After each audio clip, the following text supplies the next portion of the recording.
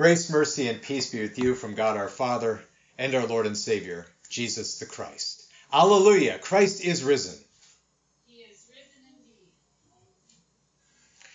So I found out today that it actually started in Italy. It wasn't something native to Quebec, but it was an Italian who was living here in Quebec and who saw what her family was going through that brought the concept here. And over the last 2 to 3 weeks, it's appeared everywhere on windows of homes, on the entrances into nursing facilities and hospitals, even on the backs of police cars. And it's a rainbow with the words in French, "Ça va bien passer." It's going to be okay. I had originally thought that maybe it was more connected with what the premier was constantly saying at his daily press conferences around 1 o'clock every afternoon, where at the end of giving the bilan, the write-up of everything that had happened that day, the number of people in ICU beds or the number of people who had passed away, he would say, but we have to keep it up. We're a strong people. We can keep our distance. We're going to keep things temporarily shut down. And as long as we hang together, ça va bien passer, it's going to be okay.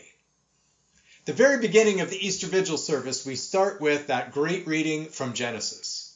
I know my mom is on the call. She will remember at St. Ansgar's here in Montreal, we had an older gentleman in the church, Danish man, trained in drama. And he had one of those deep bass voices. Not say anything against Dr. Just Reading, which was great. But when he would stand up and look at all of us and say, "And God said, let there be light," he had your attention. And that reading always grabs your attention because everything in it is good. Everything in it is all right. At the end of every day, God looks around and says, "Ça va bien passer." This is going to be great.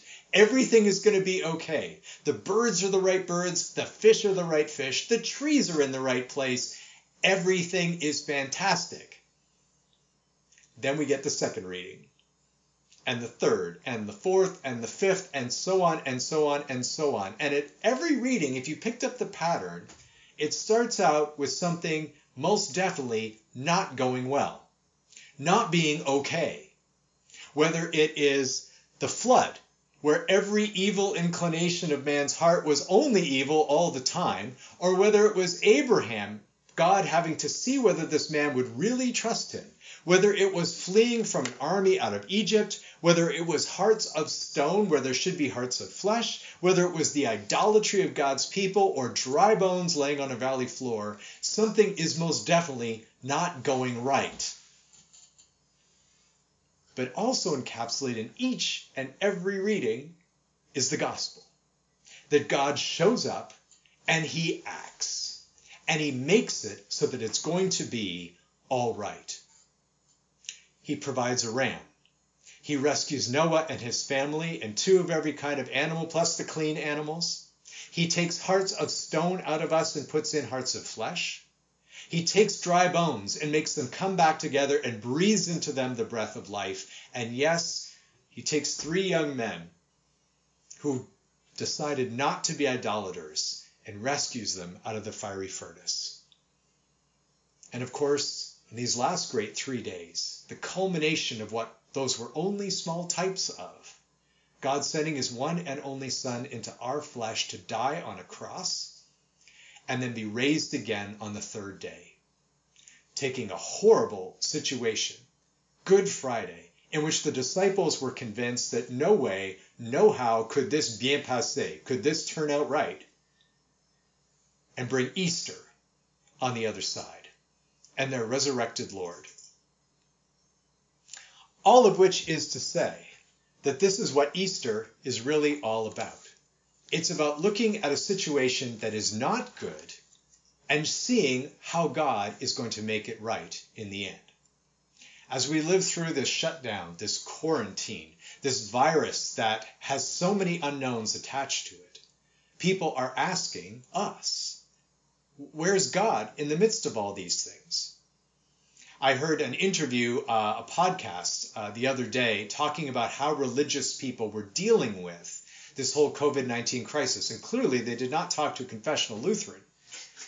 Because there were really only two things that the religious leaders seemed to be good for. One is they had no answer for the virus.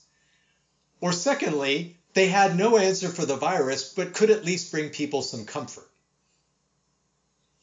My way of thinking, and I hope it's yours too, and it's an Easter way of thinking.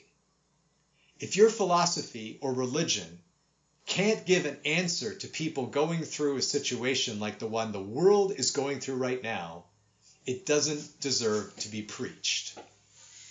And if your philosophy or religion cannot give an answer to where this virus fits into God's grand scheme of things, neither can you offer any comfort, except for a comfort that's cold. The comfort that you and I have to offer the world right now is the comfort of the cross and the empty tomb. That God knows full well that things in this world are not right. They're not right in us, they're not right around us, and the demonic forces that are at work are not right either. And that each and every one of these things finds its resolution and its defeat at the cross. And we find our hope and our vision for the future in every one of these things in the empty tomb. If I might quote in closing the head of state of a great many of us who are gathered here on this call, not all, but a great many, Her Majesty the Queen. As dark as death can be, light and life are greater. The discovery of the risen Christ on the first Easter day gave his followers new hope and fresh purpose, and we can all take heart from this. She went on to say, this Easter will be different for many of us, but by keeping apart, we keep each other safe. But Easter isn't canceled. Indeed, we need Easter as much as ever. As darkness falls on the Saturday before Easter Day, many Christians would normally light candles together. In church, one light would pass to another, spreading slowly and then more rapidly as more candles are lit.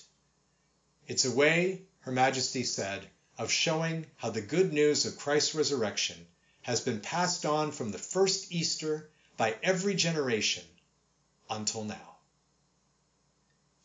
Our candles have now been lit again with the hope and the promise of Christ's resurrection. And so we say one more time, as we will repeat it throughout this season, Alleluia, Christ is risen. He is risen indeed. Alleluia.